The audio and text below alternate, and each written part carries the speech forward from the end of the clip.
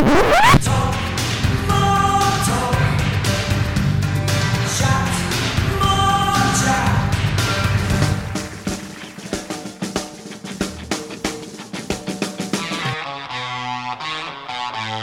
and love, everybody. Ringo here. Beautiful day in LA.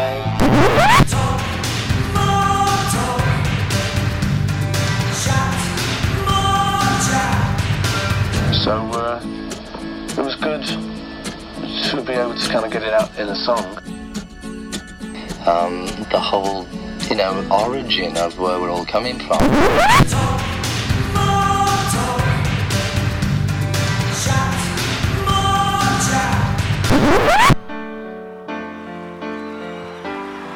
I'm prepared for death because I don't believe in it. I think it's just getting out of one car and getting into another.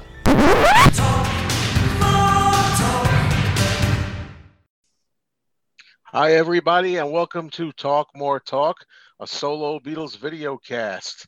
I'm Joe Mayo, one of your hosts here. My YouTube channel is Mean Mr. Mayo, where you can see all kinds of Beatles goodness over there.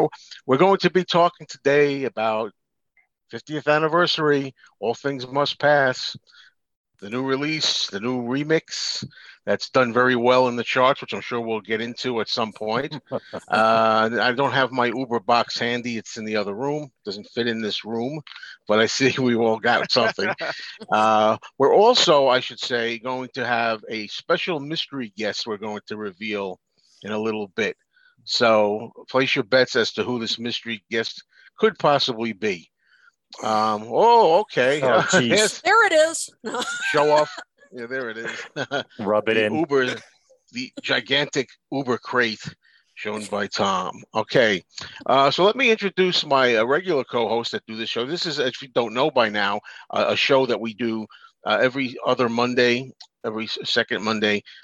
We do it on Facebook Live, and we talk about the solo Beatles, John, Paul, George, and Ringo after they broke up. Primarily, occasionally some Beatles stuff.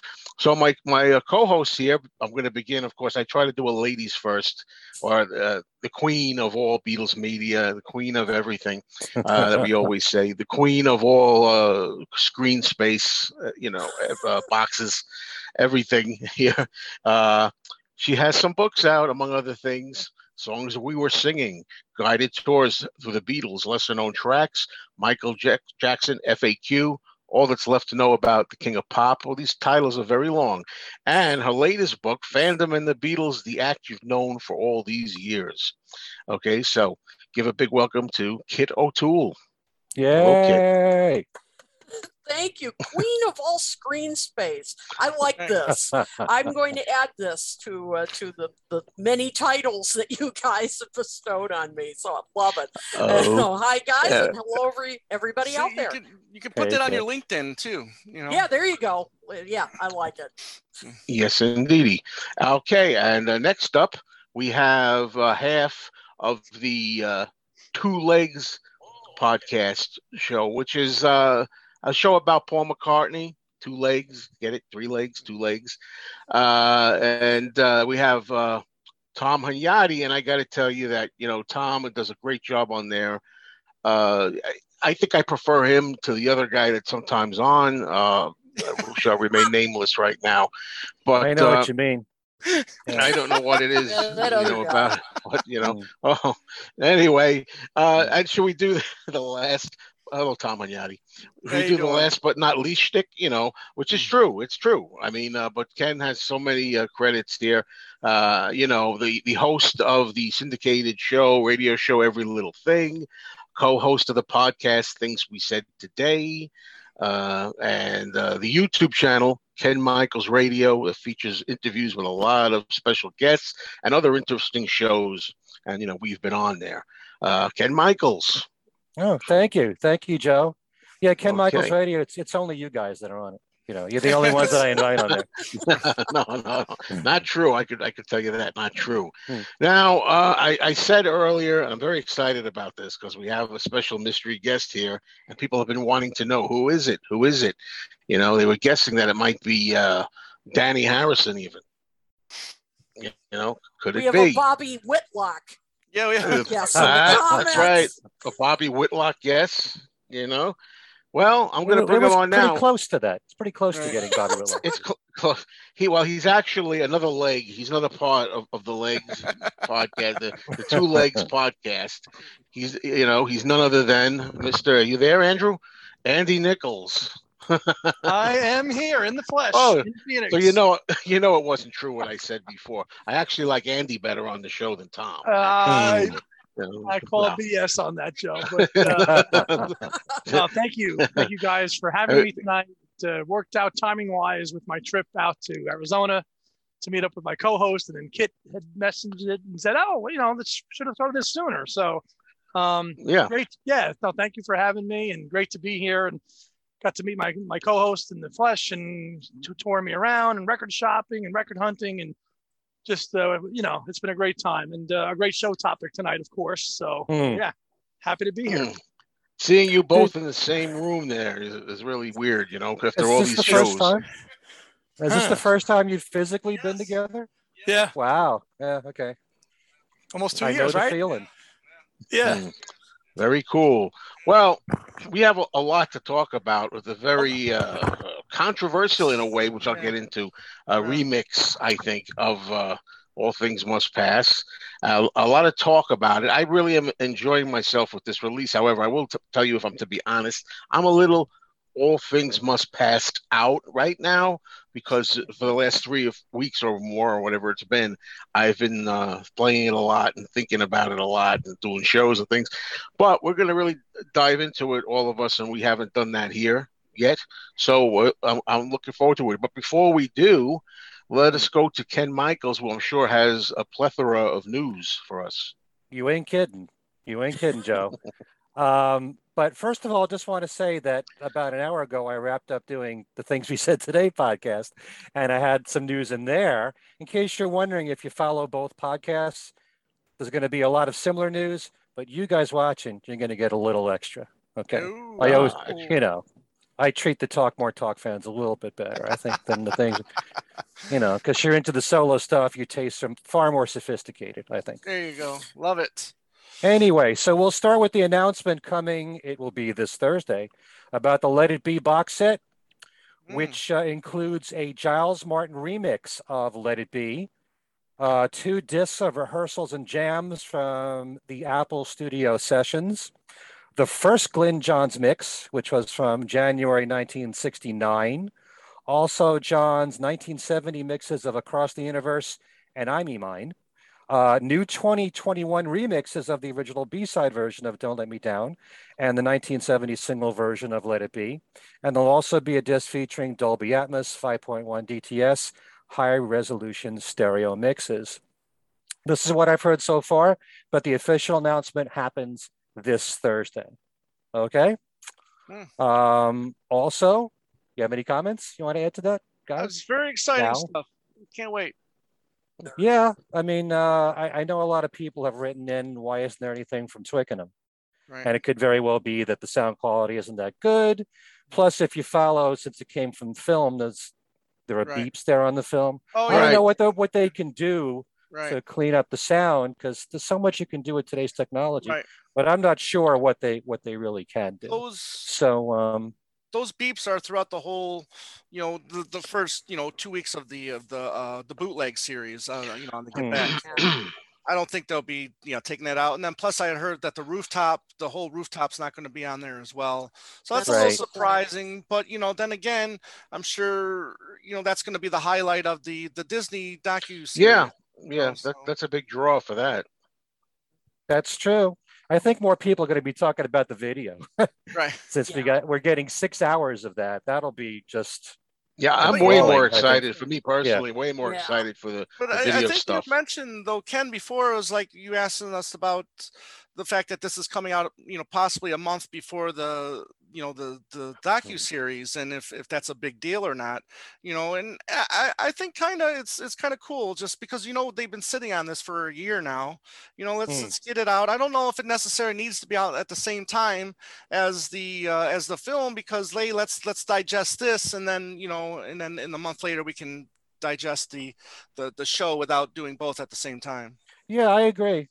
the one question that I do have, and I know a lot of Beatle fans are thinking this, is what about a DVD or Blu-ray?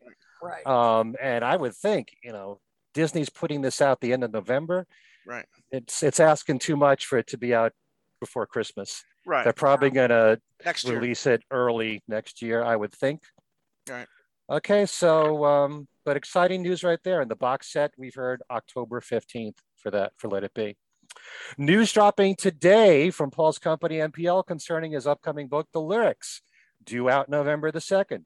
It contains the words and the stories behind 154 of Paul's song lyrics that span his entire career.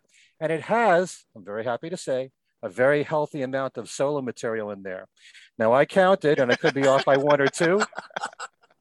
Andy's very happy. Andy is very happy. Andy's we're all happy. We're all happy on this program. Right. Yes. Oh, yeah. 86 solo songs. I could be off by one or two. But some surprises would include from Paul's Liverpool Oratorio, Ghosts of the Past Left Behind. Also from the Fireman's Electric Arguments, nothing too much, just out of sight. Now, I think that Paul was thinking about us on this show when he chose some of these songs. Much to Joe's delight, Check My Machine is in there. I think he's got a fetish with that song. He mentioned it in must be a fetish with her. I know. And he does a great cover too. If you check his channel, I did a cover. And I gotta say, Cafe on the Left Bank is another. For some reason, I love that song, and I'm always talking about it. I wish he'd do that live. I wish he would do this. So I think that's a wish come true.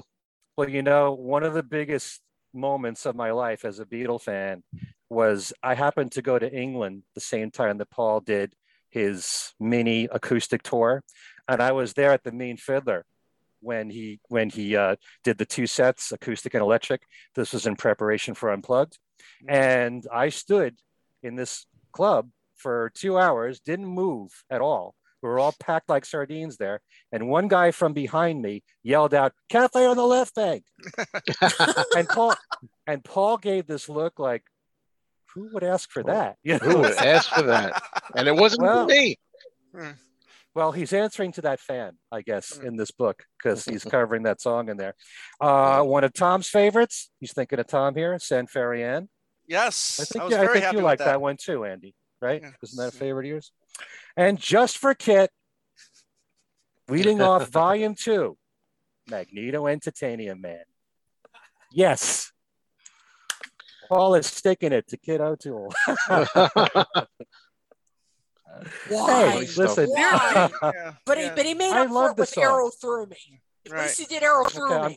I'm glad that he put that in there. I'm Dear Friend as well. Really happy for that one to be in there. Oh, there's a lot of surprises. Yeah, Golden Earth Girl. She's given up talking was a kind of a surprise too. Yeah. Yep. I just hope yesterday is yesterday in there though. That's what I want to know. Because I want to know how he wrote anybody that. thought that yesterday wasn't going to be in the book? Come on, you ruined it, Kit. You ruined it for me. I wanted to read it. I spoiled it. If yesterday wasn't in that book, right, there'd be more talk about that than anything else. But the biggest surprise of all is a song we've never heard of. Right, it's called "Tell Me Who He Is," which is an unreleased Beatles song. The press release says that the handwritten lyrics were discovered in one of Paul's notebooks, believed to be dated in the early 60s. Also in the book are early compositions, including I Lost My Little Girl and In Spite of All the Danger. It takes you right through McCartney 3 with The Kiss of Venus, Women and Wives, and When Winter Comes. And with this release, the British Library has announced that they will have an exhibit running from November 5th through March 13th, displaying Paul's handwritten lyrics, revealing the process and people behind all the songs. As if that wasn't enough, Ringo had his big announcement on August the 12th that he'll have another EP coming out. This one called Change the World, which is due out September 24th, includes the new song and single Let's Change the World, which you can hear now on YouTube, written by Joseph Williams and Steve Lukather, both guys from Toto. The EP will come out on CD and cassette and for download and streaming. I know Joe was covering this on his channel. He made a funny sound when he was talking about downloading and streaming. I don't know if he would care to duplicate it here on the show. I remember it. Oh, I think I do that now. will be. Whatever. So that will be with a cost of $11.99. The cassette is strictly a U.S. release for $12.99. Also, a 10-inch vinyl is coming, but not until November the 19th. Okay, 4 songs, Let's Change the World. Also, there's one, Just Away, a reggae song that he wrote with Bruce Sugar, his co-producer. Coming Undone with Linda Perry, former lead singer of 4 Non-Blondes, who's written songs for Christina Aguilera, Pink, and Gwen Stefani. Ringo, oh no, Linda Perry does everything but drum and do vocals, because that's all Ringo. And then there's Rock Around the Clock. He's covering the Bill Haley and his Comets classic. Okay, something more to look forward to from Ringo. The new September issue of the UK magazine Record Collector has a 14-page cover story on the newly expanded All Things Must Pass, written by Richie Unterberger. Richie interviewed Klaus Voormann, Bobby Whitlock, John Leckie, Paul Hicks, and Danny Harrison in his article. Okay, that's in Record Collector. And Danny shared the good news of the success of the new All Things Must Pass around the world with global stats. The album reached either #1 or top 10 status on different charts in the US, UK, Sweden, Germany, Switzerland, France, Australia, Belgium, and the Netherlands. We can also be excited to tell you that All Things Must Pass is in fact re-entering Billboard's top 200 album charts at #7 for the week of August 21st. And it's also #1 on Billboard's rock album charts. So this year of 2021, both George and Paul have scored #1 albums on the rock album charts. Paul with McCartney 3 and McCartney 3 Imagined. Danny has, yeah, what a great year right there. Wow. Danny has teamed up with floral artist Ruth Davis to make a special art installation in the center of London that recreates All Things Must Pass's iconic album's cover art. A video was just released that explains how the giant gnome garden came together, with Davis creating larger-than-life figures based on 2 of the gnomes using different plant materials. The gnomes sit on a large circle of turf, centered on an oversized stool and a pair of boots to represent George. Paul McCartney was a guest on Mick Ronson's music series on Apple TV called Watch the Sound. There is a song he contributed to from that series that you can hear on YouTube now that's called I Know Time Is Calling, with the artist listed as Mark Ronson, featuring Paul McCartney and Gary Newman. Remember Gary Newman? Here in my car. Ours. Yeah. I bought Gary that Newman single. sings. Yeah, it's a big hit. Yep. Love that song. Love the sound on it. So Gary sings the lead vocals and Paul plays the synthesizer part. I can also be very happy to report that the Beatles Cirque du Soleil show Love returns to the Mirage Hotel in Las Vegas this Thursday. And since operating to rave reviews on June the 30th, 2006, Love has been performed to over 10 million audience members and has won 3 Grammy Awards. All right, I'm going to cut back on the book news, but I will report one of them. The fine folks, I should say the fine guy, at the Beatles in print, together and solo, John Bazzini, has news of a few books coming out next year, one of which is called Dylan, Lennon, Marx, and God by Jon Stewart.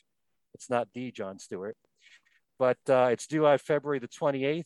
Stewart is a guitarist for the British band Sleeper and The Wedding Present, and it's described as the first in-depth comparative study of 2 of the most iconic figures in pop music history. I will mention one other one, Top of the Mountain, The Beatles at Shea Stadium, 1965 by Laurie Jacobson, which is coming out next year on June the 1st.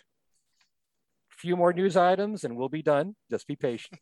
Some good news coming from Julian Lennon on his Facebook page that his latest musical project, he's referring to it as that, not saying that it's an album, but he's been working with Greg Alexander of the New Radicals. Remember then? You get what you give. And Greg Darling, he's worked with on his last 2 albums, to finish up the last unfinished song for his project, which has a January 22nd release date. Julian says, it was a tough ride at times, but we got there. Now, every now and then a Beatles song is used in a TV commercial, the latest of which is Hello Goodbye, which is in a current commercial for Mercari.com, where they all sell items for the home marketplace. And we note the passings of two big music figures. First, a member of one of the biggest influences on the Beatles, there's Don Everly, one half of the Everly Brothers. The Beatles were heavily influenced by their harmonies, and Paul McCartney was once quoted as saying, "When John and I first started writing songs, I was Phil and he was Don." According to Mark Lewison's book, The Beatles Live, the group used to perform the Everly's #1 hit, Kathy's Clown, the year the song was a hit, and that was in 1960. The following year, the Beatles covered their song, So How Come No One Loves Me, which they also recorded for BBC Radio. Paul McCartney made reference to the brothers in the lyrics of the Wings hit, Let 'Em In, where he sang the names Phil and Don. And in 1984, Paul helped the duo out for their comeback album, EB84, by writing a song that was tailor-made for the Everly's harmonies, On the Wings of a Nightingale. And Dave Edmunds produced the song and their album. And let us not forget that George Harrison covered the Everly's first big hit, Bye Bye Love, on his Dark Horse album, and the song that was a hit for the Everly's and others, Let It Be Me, which appeared on the compilation of Early Takes Volume 1. Now, Phil Everly died in 2014, and now sadly, both brothers are gone. And Don Everly was 84. Anybody want to comment? Yeah, I this one, I mean, even though, as you said, Phil had passed, years ago, so they obviously hadn't performed together in quite some time. But wow, I mean, this is a big piece of rock history gone. I just, their harmonies are just peerless. Right. Their songs still astound today. I mean, those harmonies are just were just so flawless, and you can see and hear how they influenced, as you said, not only the Beatles, but Simon and Garfunkel and so many other artists. And I posted on my Facebook page a clip from their reunion concert. I think it was in '83 of them doing "Let It Be Me," and it just brings you to tears. I mean, just how even after all those years, I mean, their harmonies were still just on point. You could just see them looking at each other. And I know they famously fought and but you could just see them looking at each other and thinking, man, there's just, when those two got together and sang, there was just nothing like it. And also a good friend of all of ours and our show, Al Sussman, noted that now I think Jerry Lee Lewis is the last of that I think generation that's still with us. That's crazy to believe. That's just wow. I was thinking the Everly Brothers, right? They're forever immortalized in the song "Let 'Em In," right? Phil and Don. Yeah. Yeah, which as a kid, I used to think was Stiller and Dawn. I think also Bert Parks says that. If you ever saw Bert Parks on YouTube, you have to see this. It's a laugh. Him singing on the Miss America pageant. He's doing a version of "Let 'Em In," and he says it's Stiller and Dawn. So he must have thought I wasn't him. He must have thought so too. But then the Beatles, I remember hearing somewhere, don't know if it's true or not, that for a while they thought they called themselves the Four Everly Brothers. I don't know if that's true or not. Very early on, some show I heard that, but whether that was just an old wives' tale or something, I don't know. I hadn't heard anywhere else, but they really obviously patterned themselves after them and really looked up to them. Absolutely. When it comes to harmonies, they were very influenced by the Everlys. I feel very fortunate that many years ago, Simon and Garfunkel did a tour together, and the Everlys opened for them, and I went to see that show. It was a brief set. I wish it had gone on longer, what the Everlys did, and then they came on together at the end and did, I think, Bye Bye Love. Oh, Andy, cool. were you there for that? You're nodding your head. Were you there? Oh, okay. Yeah, okay. But yeah, and I always remember, and I said this when Phil passed away, in New York on WABC, which was the #1 top 40 radio station. And one of the legendary DJs, Ron Lundy, who passed away quite a while ago, he was asked to comment what he thought of the Beatles when he heard them. And he said, I thought they sounded like three Everly Brothers. So he picked up on that, and I'm sure a lot of people did as well. Yeah. So, Our friend Tom Green notes in the comments, Dion is still with us. So that Yeah, is that's true. That's true. That's Yeah, true. Sure. Yeah.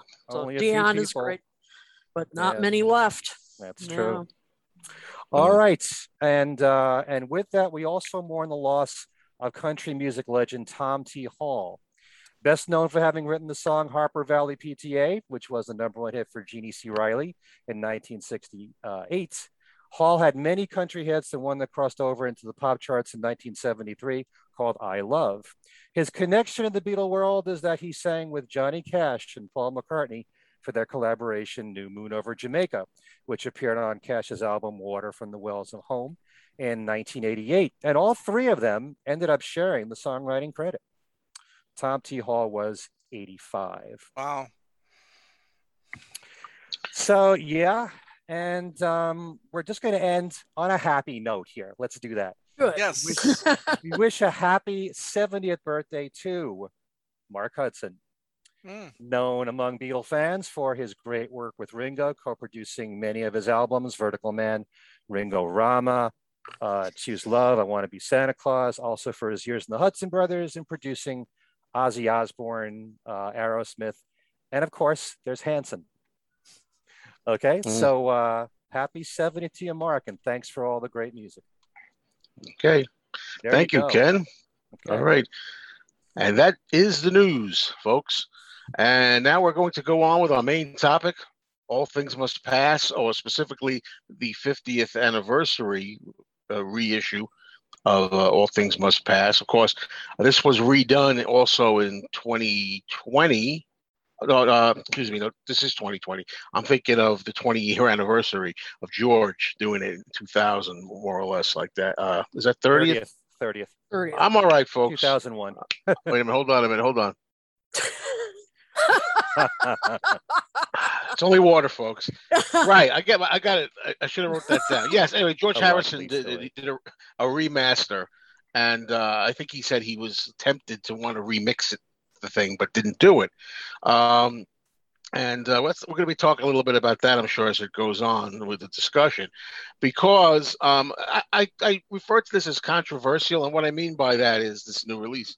From my experience, talking to different fans and on my channel and getting comments and personal friends and so on, it's split. Some people are enjoying the new remix, and some people don't really care for it. Some people have favorites that they like from the old, say, 1970 release, and maybe this particular one, some they prefer here, and there's a mixed bag. So it's all over the place, really. Before I go around, I just want to tell you, what I think of both of the old and the new. Now, I've always liked the album a lot. All Things Must Pass, of course, and sometimes I consider it the best of all solo Beatles albums, which is hard to figure out because I like so many. But I could see why that's so big and why I personally kind of gravitate to that when I'm listing them and stuff, if I do. But I am a fan of Phil Spector's work.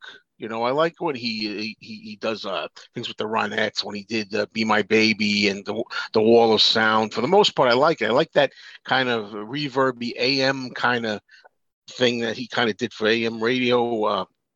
And of course, when he worked with the other Beatles, with John, stuff like the single Instant Karma and so on. I like all of it. And a lot of the original All Things Must Pass release, I enjoyed. I still do. But I was one of those people that did feel on that particular release, I thought some of the songs were a little too drenched in the Wall of Sound. For me, it would be stuff like Wah Wah, Waiting on You All, Art of Dying, Hear Me Lord.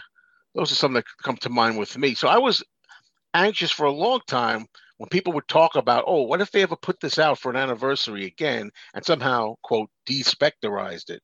Well, the first thing is, from what I understand, you can't really do that because the way it was engineered and everything, it's kind of baked in to it. So you can't really separate everything. And then I thought to myself, well, wait a minute. If they could ever do that, would it actually still be All Things Must Pass? right? It's the way we know it for all these decades. Wouldn't be itself. Well, having said all this, and if any of you watched on my channel, I did a review in detail. I'll just say, for me, as much as I appreciate and enjoy the original version, I really loved this this remix by Paul Hicks with Danny Harrison's help. I like Paul Hicks in general. A lot of what he does. I like what he did with Imagine and the Plastic Ono Band and stuff. I like what he does for the most part. And for me, I enjoyed it so much. Yeah, I have some reservations. We could talk as we go on about tracks, things we miss maybe, or things that were different. But overall, I said to myself, having played it several times, I said, I think this is my go-to version. And I don't say that about everything. Some of the Beatles releases by Giles Martin, maybe Giles Martin, for example, his Pepper 2017 version would be a go-to now for me. But I wouldn't say that for the White Album or Abbey Road personally. So for me to say that is kind of a big thing for me. So that's my feeling on that. But I thought I'd go around and I'd first ask all of you. First of all, let's start with your general feelings on the album All Things Must Pass, specifically the original 1970 version and the involvement of Phil Spector. So I think what I'm going to do is let me start first with Tom, and then if Andy wants to, join in, please do. Okay. Well, All Things Must Pass is arguably, the best of the solo albums. We whenever we see a list of, the greatest solo records, that's usually one or two all the time, and I wouldn't disagree with that. I think that All Things Must Pass is a brilliant record. Just about every song in my book is classic or gold, or however you want to describe it. Phil Spector's production. We know that what he brought to the table, and then when he left, George continued that, and it was so he must have really liked what he was doing, or George wouldn't have continued working in that way. So the record has always been, I've listened to it so much over the years, and I just feel like the original is just like embedded in my brain, and it's just, and then you're going to hear it in a whole different way, kinda, with this remix, so I was kind of skeptical at first, excited, to see what they were going to do and see what they bring up and take down and whatnot. But, excited to do that. But for me, the original is just always going to be, my go-to. Okay. Andy, how about your thoughts? I'll chime in real quick. I know, Joe, I kind of agree with what you were saying. I think this remix is my go-to now for this record. I love the Phil Spector wall of sound production. Give me more of it. I would take more, throw more. I love all that stuff. And Ken, you guys talked about this last week when you had Ken and Jason on. He gets blamed for a lot of that stuff, okay? But it was really a Ken, Scott, and George thing, with a lot of that production. And again, Ken, you brought this up, people like that. The record did well in 1970, 71 because of that. So there's some truth to what you say to that. So the kind of, let's kind of just despectorize it and kind of break it down. I never really ascribed to any of that stuff. Love the record as it is, but the remix and all the nuances that you hear now in this are just tremendous. And it's easy to say it's everybody's favorite George album. Because it's, he didn't do much better, so it's a great release. The 2001 was okay, but it just, there wasn't really much added to it other than a couple bonus tracks. So this one here in 2021 is, this is it for me. So I'm very happy with it. Interesting. Okay. So thank you, Andy. Now, Kit, let's go over to you. First of all, basically talking about the older one, first, then we can go into the newer one. Yeah. Well, I love this album. It's a, very personal to me. The first time I heard it, even when I was a teenager, I loved this album. It's just has such beauty to it, and such messages that are universal. I mean, they can appeal to anybody. We've talked about it so many times that the lyrics can be spiritual, they can be romantic, they can be you can apply them to whatever your situation is. The musicianship is just second to none. George was just at the top of his game. His voice was incredible. It's just, there really isn't a bad track on this album. And to me, as I've listened to it over the years, it's just, I've appreciated it more and more.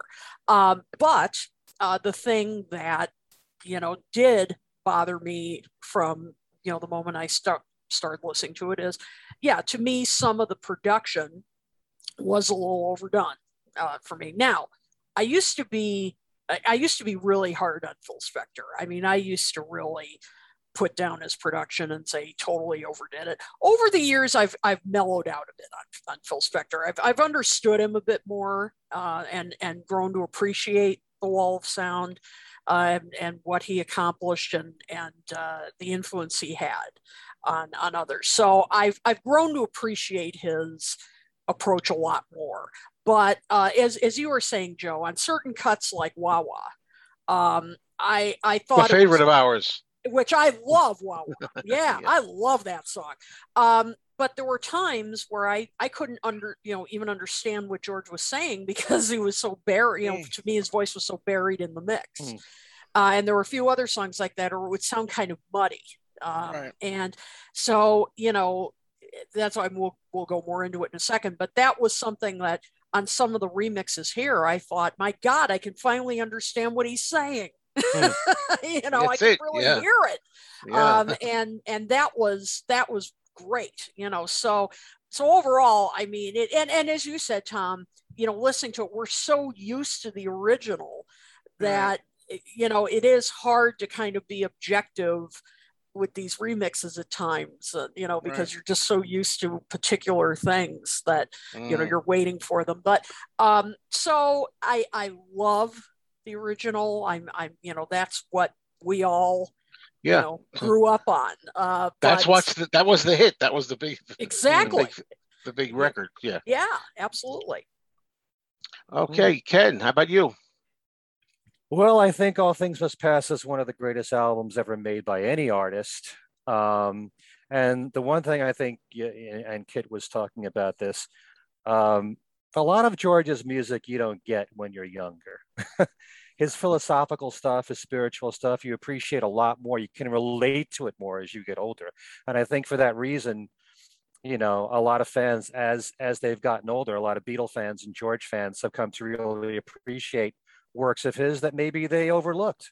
You can debate all you want about what the greatest solo Beatle album is of all time.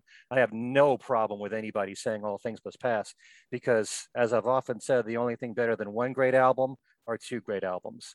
And when you've got two studio albums of great material, plus you got the Apple Jam, which is a bonus, it's kind of hard to not place it at number one. But Living in the Material World is my favorite album of all time from any artist. And the songs that are on there speak to me more. And I think they were even more deeply personal songs of George's, like, Be Here Now and Who Can See It, and The Light That Has Lighted the World, and those songs. But, and I have always loved Phil Spector's production on All Things Must Pass. I think it is a masterpiece. There's very little that I would change about that album at all. But like you, Kit, and also with some of our viewers, there are times when you have to struggle to hear George's voice, like especially in the chorus of Waiting on You All. And this was the first time I ever heard while the Pope owns 51% of General Motors, clearly in the mix. All these years, I couldn't make out what was being said, and it wasn't even in the lyrics. I was going to say that, Ken, excuse me for a minute, because somebody pointed out, somebody said, oh, in the new version, they didn't put the lyrics. And I said, no, in the old version, it wasn't in there either. And I was wondering if that was a controversial reason that it was omitted, which probably was the reason, or is it because they could never understand what the heck was being said in there? No, I think that was on purpose that they took those lyrics out. Maybe, Yeah, too, probably. too I'm not controversial. sure that that's very possible.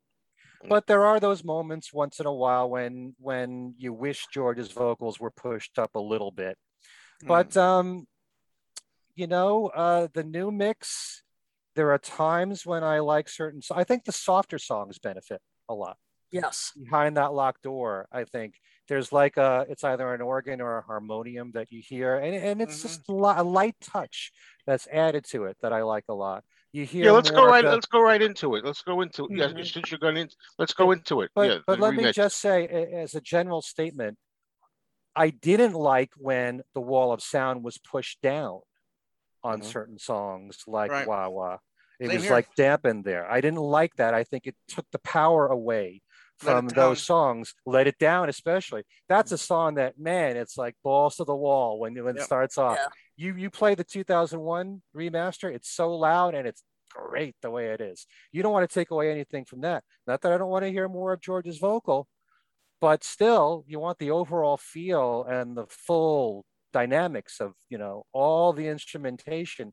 I think a lot of work was put behind that. Yeah. And so I think the softer songs, Apple Scruffs, I'd Have You Anytime, If Not For You, those might sound a little bit better, but still, it's very tough for me to ever say a new remix is better than the original, when to me, this is as close to perfect an album as you can get in terms of song quality and production.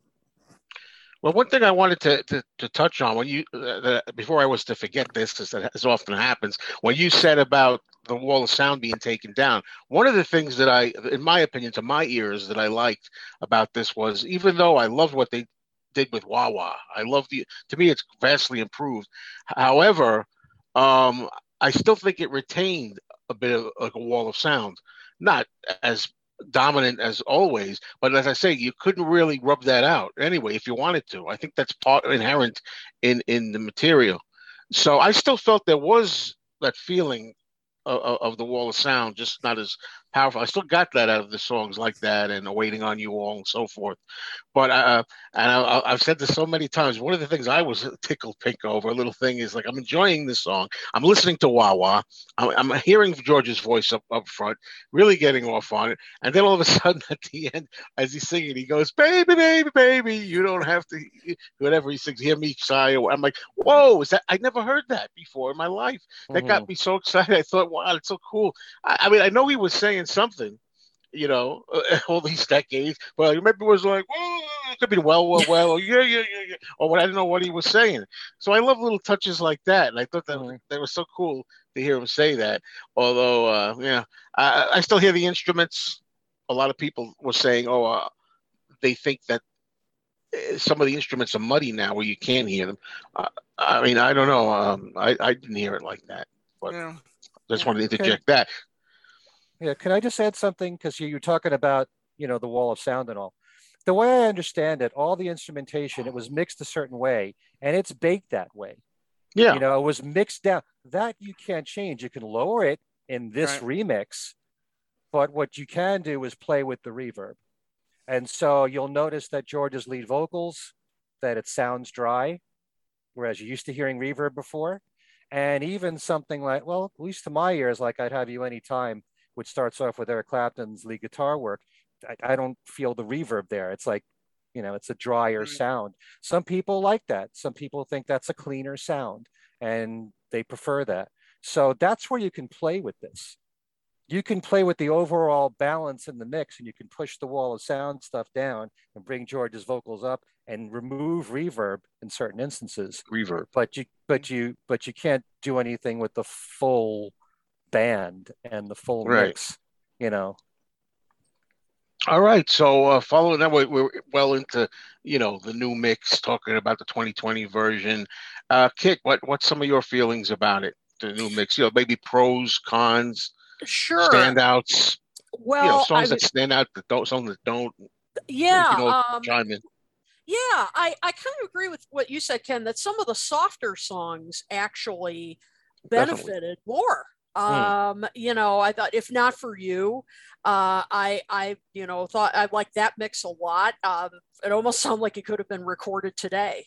I mean, it was almost like, wow, this is 50 years old. I mean, it's kind of hard to believe. You know, the piano sounded, you know, clearer. George's voice sounded, you know, was up front. It was beautiful, bright.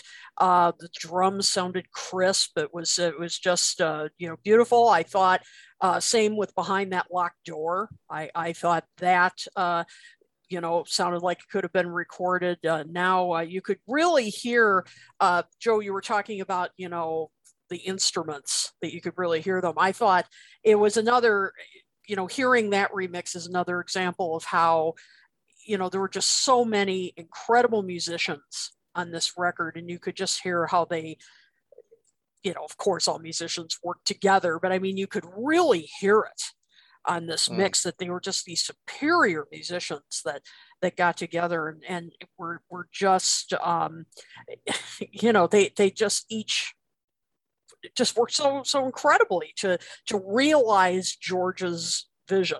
You know, I mean, and George was, I mean, sure, he was the leader of this project, but I think he also was part of the band, you know, and you could really hear it. Run of the Mill, I like that a lot too. You could hear the lyrics so much better. Yeah. I mean, that was another example. You know, I liked the horns on this track. That was a downside to me on some of the mixes, that I thought the horns could have been brought up a little bit more, like on Wah Wah. The first time I heard Wah Wah, because that's one of the parts I like, when I first hear that come in, I thought, oh, you know, because sometimes on these mixes you gain like voice or something, and then you'll lose something. That's that's gone. But then you'll hear something else. It was a guitar, like on What Is Life, I heard more guitar. You know, yep. I'm like, you gain something and you lose something. It's like, you know, this. But then in subsequent listens, I said, oh, there they are. I hear the horns on Wah Wah now. You know, and I played the vinyl, which to me sounded better even than the CD. So I don't, you know. No, I don't know. Yeah, because there's, I see what you mean. Because like Let It Down, I love the drums on that. I thought the drums sounded so rounded, three-dimensional, you know, really rich. But then again, I was like, gee, I'd love to hear those horns, you know, a little bit more. Beware of Darkness, love the mix on that. You could really hear his, you know, again, the lyrics, you could hear that, you know, the keyboards, I think it was, maybe it was an organ. You know, again, you could really hear the you know, the subtle drum fills on that too. I mean, this, you know, stuff I really liked, and I think you mentioned this, Ken, a remix on Apple Scruffs. And this was one case. Yeah, this was one case where I liked that they turned the reverb down a little bit. You know, I thought the original had a little too much reverb for my taste, so I like that. I dig Love, and somebody mentioned in the comments, and I apologize, I can't scroll back too far to see who it was, that I Dig Love benefited a lot from the remix, and I have to agree. That was a highlight for me as well. But yeah, I mean, it was another case. There were like Art of Dying was another one that I thought I could have had those horns up front. A little more up front. All Things Must Pass was a little bit of a disappointment for me in terms of, I thought George's voice was a little too up front in that mix. Because I mean, I love that song, obviously. But and I remember when they released that before the box set came out. I think they released that as a preview. And I thought, gosh, I think that his voice is a little too prominent. I would have. You could even hear his voice in the I think Ken alluded to this too once before, because I agreed with him on this. I think one of the later times he sings on All Things Must Pass, you hear a little bit more extension of his voice than you ever heard before. And that, I thought, I don't know, I that kind of distracted me. I just thought it was just too in your face. I mean, I would have liked that to, you know. So I have little quibbles on some of them, but there were a lot of standouts that I thought, wow, I really hear it a different way now. Yeah, before I get to Tom down there, I just want to say that My Sweet Lord, this is probably a whole topic in itself. A lot of people didn't like the new My Sweet Lord. But the reason I'm bringing it up now is I really like the sound of it. But the one thing that when you say there's some little quibbles you can have is when the first hint you get of the drums kicking in, I thought, oh, it doesn't sound as, I was really enjoying it. And I'm like, the drums aren't as intense in that part. Yeah. So that was a disappointment. Although I did love the overall feel otherwise of it, other than that. Yeah. So, so I don't know. So Tom, how about you as far as like new remix, what you thought in general, maybe some standouts or lacking? Right. Yeah, this was definitely, I played this and then I played the past versions, and this is definitely not as loud as past versions. I mean, it's definitely a little calmer in a way. I mean, that's almost good in a way, because then you're almost hearing all the instruments as on an even keel. Things where you might not have heard as well because of how loud the beginning of Let It Down is. Now it's a little lower and you can kind of hear everything in a way to my ears, especially when I was listening to it on headphones. Again, I just sound like a broken record when it comes to these last three remixes with the two John Lennon ones, and this one just Klaus is coming off like a genius into my ears. Before I never really could hear, his bass, and now I hear his bass a little more clearly. I think that was a standout for me. I'm a big Pete Drake fan, and his pedal steel guitar came through a little bit more clear on some of these tracks, and I'm like, that, that's fine with me. And you guys alluded to, George's vocals. Yeah, they're out front, and some of them work, some of them, maybe not so much, but his passion, really came through on Hear Me Lord, I think a little bit better than maybe past mixes. But agreed. I remember Danny Harrison was on Conan O'Brien to promote the George, the Apple Years box set, and he was doing Ballad of Sir Frankie Chris, Let It Roll, and I'm going. Then I hear, oh, Sir Frankie Chris, and I go, what the hell is that? I don't remember. Hey. So I go back to my old CD, and it's you finally you hear really faintly, and then now it's just right out in front, and it just like punches you in the face now here, and I think it's kind of cool, a little creepy, but cool, it's just. So I really dig that. I think some of Clapton's guitar work came out a little bit. There's Run of the Mill. You hear a little George's backing vocal a little bit better on this one, I thought, while I was listening to him on headphones. The side guitar on If Not For You, I thought was really nice. Come up a little bit, but for the most part, I mean, I was a little worried at first because I first listened to the mix in my car and it just wasn't jiving with me, but then listen to it through headphones, which is my preferred way of listening to music these days. And, and I enjoyed it a lot more, because then I could really see what they were doing with the instrumentations, what they brought up, what they took down. And yes, the horns, unfortunately, on some stuff just wasn't, I guess they just didn't have the love for the horns. Like, there's a war against horns, I tell you. I don't know what it is. Give us horns. Exactly. I want him to hit that high note. I don't care what it takes. But I mean, the biggest part, I mean, again, that old Sir Frankie Chris from Mel, I mean, it just was just like, wow, I was really just shocked by that. And I loved it. I loved it. So I mean, for all in all, I mean, for the most part, I did enjoy it. Wah Wah didn't feel as ballsy as the original does on that beginning of Let It Down. And I agree with you, Ken, on the softer tracks. George's vocals, I think, are beautiful. With those softer songs, and they really shine, I think. And then if you were kind of skeptical on some lyrics, and if you never looked at the lyric sheet, you can definitely understand what he's saying, a little bit better this time around. So for the most part, I enjoy it. I'm still sticking with the original as my go-to, but I will visit this from time to time for sure. Now disc 3, 4, and 5, that's a whole different story. I'll cherish those for the rest of my life. Yes. You know, I was wondering, I guess this is as good a time as any to bring it up. I always think like this. I'm like, now what if we had this new mix for 50 years? First, right, exactly. And then all of a sudden they give us the 2020. Right. Could you imagine? I can imagine a lot of people like, what happened? Right. It's like soup on it. They poured chocolate fudge on it or something, a lot of it. I think if it was reverse, we would be talking more in favor of it. And, you know, rather than mixed reviews that we're getting now, I think more people would love if this was all reversed. Yeah. And then, you know, then they add brought up the Spectre Wall of Sound. You know what I mean? Well, unfortunately, it wasn't done that way. I mean, right, the public right. would love it. But you are, but you are in that chair, Blanche. You are, as they say in that movie. You can't argue with it. It's true. It's true what you say.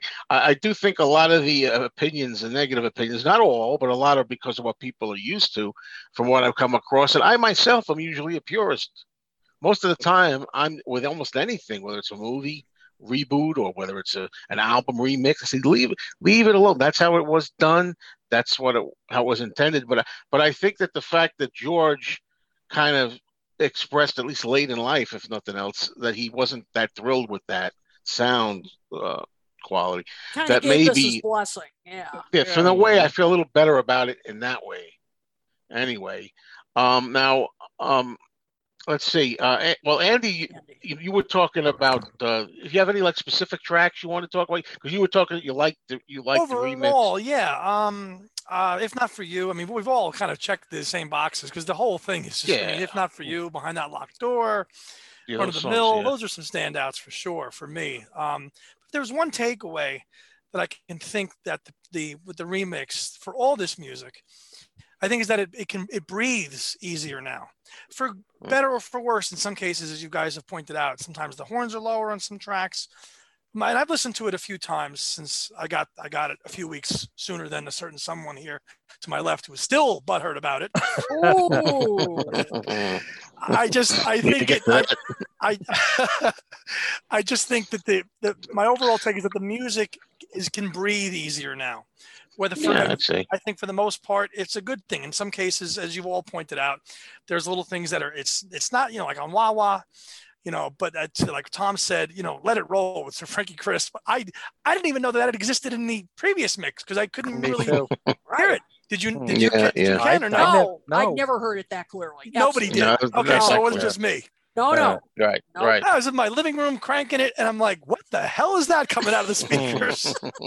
So that was a great revelation, and everything, the drums on Art of Dying, and Let It Down. Those are little small things, but overall, it's just it's an incredible box. And I mean, listen, I didn't realize there was a lot of mixed reviews. I thought for the most part, people thought it was okay. Well, that's interesting too. I mean, I'm going by my experience.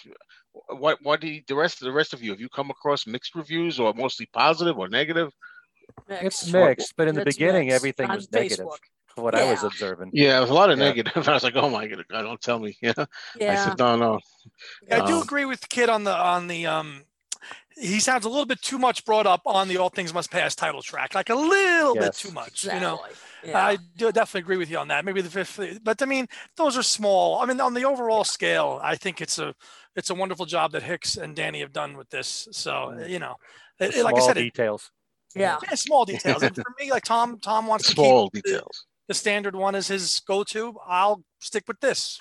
Different strokes, I think it's important what Tom said though about headphones. I found the same thing. I appreciated it a lot more when I listened on headphones. Yeah. Has anybody heard the Blu-ray? I didn't play the Blu-ray on this because that's supposed to be magnificent. I haven't heard it yet. I got my box, the crate, I should say, the day before Andy and Ethan arrived, so I didn't really have time to really give it the attention that I really wanted to, because I wasn't going to listen to it on YouTube after paying all that money for the crate. You know what I mean? I want to listen to the crate. Yeah. No kidding. And you want to get it pretty early when you have a show like this to do. Oh, too. absolutely. You want to try to drink it all in. Have a couple of weeks or whatever to drink it all in. Yes. So, I think an interesting topic would be some of the bonus material. Well, let's get with Ken's. Ken first. Oh, do we do Ken? I'm sorry. I forgot Ken Michaels. No, I thought he started with the remix. Me and Billy Preston were. Yeah. No. I thought you just said one song. I thought you just said one song. Yeah. But yeah, you have like standouts or ones that were a little disappointing? I'm glad. I think Kit mentioned I Dig Love because Ringo's drums sound fantastic. And that is Ringo playing it. And I never heard it that clear before. And it bounces around in the different speakers. And by the way, because I think I mentioned this before, when it came to the Give Me Some Truth compilation, I didn't want to say anything at first because I listened in this room with this stereo that I have here, and I was not at all pleased with what I heard. And oh no, it's the exact opposite. I'm getting this confused. I listened in the car first, and it sounded really bland, and there was no dynamic range or anything. And then I listened here in this room, and it was like night and day, and I really loved it. So when I listened first to All Things Must Pass, the remix, I did it in this room, was not impressed. And then I listened in the car, and then I heard the subtle differences. Oh, wow. So much more. So a lot depends on what stereo you're listening to. Yeah. Right. But I Dig Love was really impressive for me. And like I said, the softer songs, Apple Scruffs, in a way, removing the reverb, and you heard all the backing vocals, which is all George, by the way. Yeah. Just like My Sweet Lord. Imagine all the work that he poured into My Sweet Lord with his backing vocals, and same thing with Apple Scruffs. You hear the backing vocals so clear. Reminded me in some ways of Revolution #1, the remix in the car. I'm hearing, John, Paul, and George and their different vocals, like they're isolated, but you can hear them all together. So it sounded much clearer. The softer songs I like, but the louder ones, I think, did not benefit from this mix for me. The songs like My Sweet Lord, What Is Life does not have the same balls to it. The songs that have a lot of horns, where the horns are really important, and it's so important in What Is Life, it's brought down, doesn't have the same presence. So there's good and there's bad. And I like to keep myself open-minded so that I can listen to this again in the future, and maybe I'll like it more. But I never had a problem with the original to begin with. So, and then another thing that we don't say often enough is that George Harrison had the final say in the 1970 mix. So whether he didn't agree with some things that Phil Spector did then, and we talked about this on Things We Said Today just now, and it's not like there was an absolute deadline.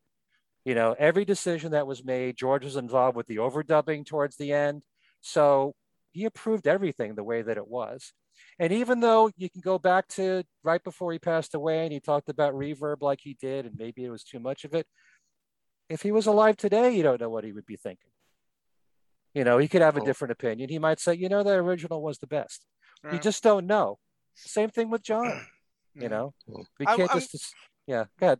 I'm curious if he had a discussion with Danny about what he would do differently with All Things Must Pass, while they were working on the 30th anniversary, you know what I mean? And for some kind of future release. I'm curious if they had had a discussion like that. Okay, that's a good question. Don't know. I would assume so. I mean, only because he was so particular about Brainwashed and everything. I could see him doing that, but we don't know. Right. It's not revealed yet, right? So, does that mean, because since you brought up Brainwashed, because he told Jeff Lynne and Danny not to make it as posh, right? Like Cloud 9, would he have preferred Cloud 9 with less Jeff Lynne production? See, there's a question to bring up. Right. That's interesting. That's another show, isn't it? Yes. Maybe. That's a topic. Well, I think we maybe now get into some of the bonus material. So I have my notes here, but I'm not going to say much right now. I'm going to start with Kit on this. So let's talk about some of the bonus material. What you thought of the highlights. If we go with the first disc, it was the day one demos, right, and the day two demos. The first things that we will talk about, and the session outtakes and jams.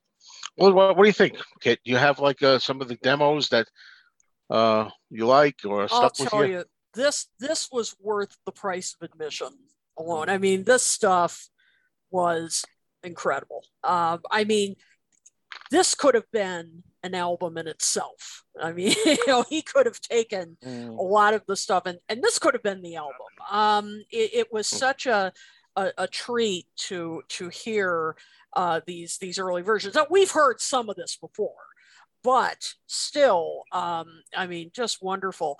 Again, his voice. I mean, even though these were demos, I mean, some of his vocals on here were just amazing. I loved "I Live for You." I mean, take one. Yeah. That was take one. Yeah, I always wish that Isn't It a Pity version 2. I love Isn't It a Pity version 1. Yes. I just wish they could have put "I Live for You" or something on the place of version 2 or something. Yeah, that's what I've been saying. Yep, exactly. Yeah. I mean, his vocals are as good on that as they were on the final version. What is Life Take 3? I thought that was fascinating. Had kind of a country rock flavor to it. It was sort of it was a great version. I mean, very different, but joyous in its own way. You could really hear in George's voice, he sounded so upbeat singing it, like he just, and Klaus Vormann's bass playing, like you were saying, Tom. I mean, he was such a good bass player. I mean, really underrated. And you can hear some great bass on here. And of course, Ringo. I mean, his drumming. I mean, come on. It's so enthusiastic on that. It's a highlight for me. What is life? It really is. I mean, that is great. I'd Have You Anytime, which is one of my favorite songs off this album, period. But I mean, this was beautiful. I mean, just George and the guitar. My only complaint, it was too short. I mean, that was just hearing this tender vocal. I Dig Love. I like that as well. Take One. Again, that was take one. Great rock, just a great rock vocal from George. Just, you can just tell how excited George was about this project. You can just hear it in his voice. Just great guitar playing on that, and solid drumming from Ringo. My Sweet Lord, take one. It was just what a treat to hear this early version, which sounded just so complete as it was, even though this is just a stripped down version. Right. Same thing. Run of the Mill. I mean, these are all first takes. I mean, incredible. On disc 4. That's of course we've heard Beware of Darkness. We've heard this take with Beware of Adco, but that's fun to hear. I've also heard this Let It Down take before, but just wonderful to hear it again. I really loved this the first take of Hear Me Lord. It just really had this confessional tone to it, even more so than the final version, and George's guitar playing. Are you talking about the 9-minute plus version? No, this is on disc 4. Or the one on disc 4. Okay. Yeah, disc 4. The one on disc 4. Loved also hearing I Don't Want to Do It. The take, what a great great early version here. Very, pretty different and then the final one, but it was really just so great to hear this early acoustic version, and finally, If Not For You, this early unplugged kind of version. I mean, that version could have been on the final album.